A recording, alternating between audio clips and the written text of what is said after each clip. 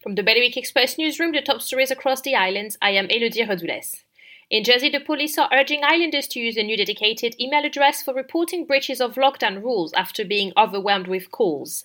The force said they will still respond to reports of large gatherings happening at a time, targeted or intentional spreading of the virus, and where immediate life is in danger.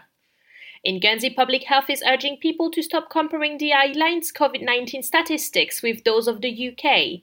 The states of Guernsey say both jurisdictions have taken different approaches towards testing patients and recording data, such as the number of deaths caused by coronavirus.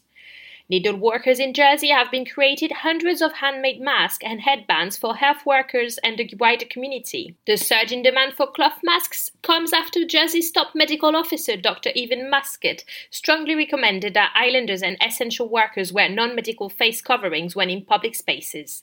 A Guernsey manufacturing company is working around the clock to produce tens of thousands of pieces of vital hospital equipment per day. While some firms have had to lay off staff, Intersurgical has been hiring to make much-needed products that will save the lives of some people who contract the coronavirus. For those stories in full and to get the headline straight to your inbox, go to bailiwickexpress.com. The weather will be mainly sunny today with only a few clouds in the skies. Temperatures are continuing to rise and will reach 20 degrees in Jersey and 17 in Guernsey. Bailiwick Radio News, sponsored by iQ. iQ, the Channel Islands' only official Apple premium reseller. See their full range of Mac notebooks and desktops. iQ, your local Apple expert. Liberty Wharf, Jersey and High Street, Guernsey.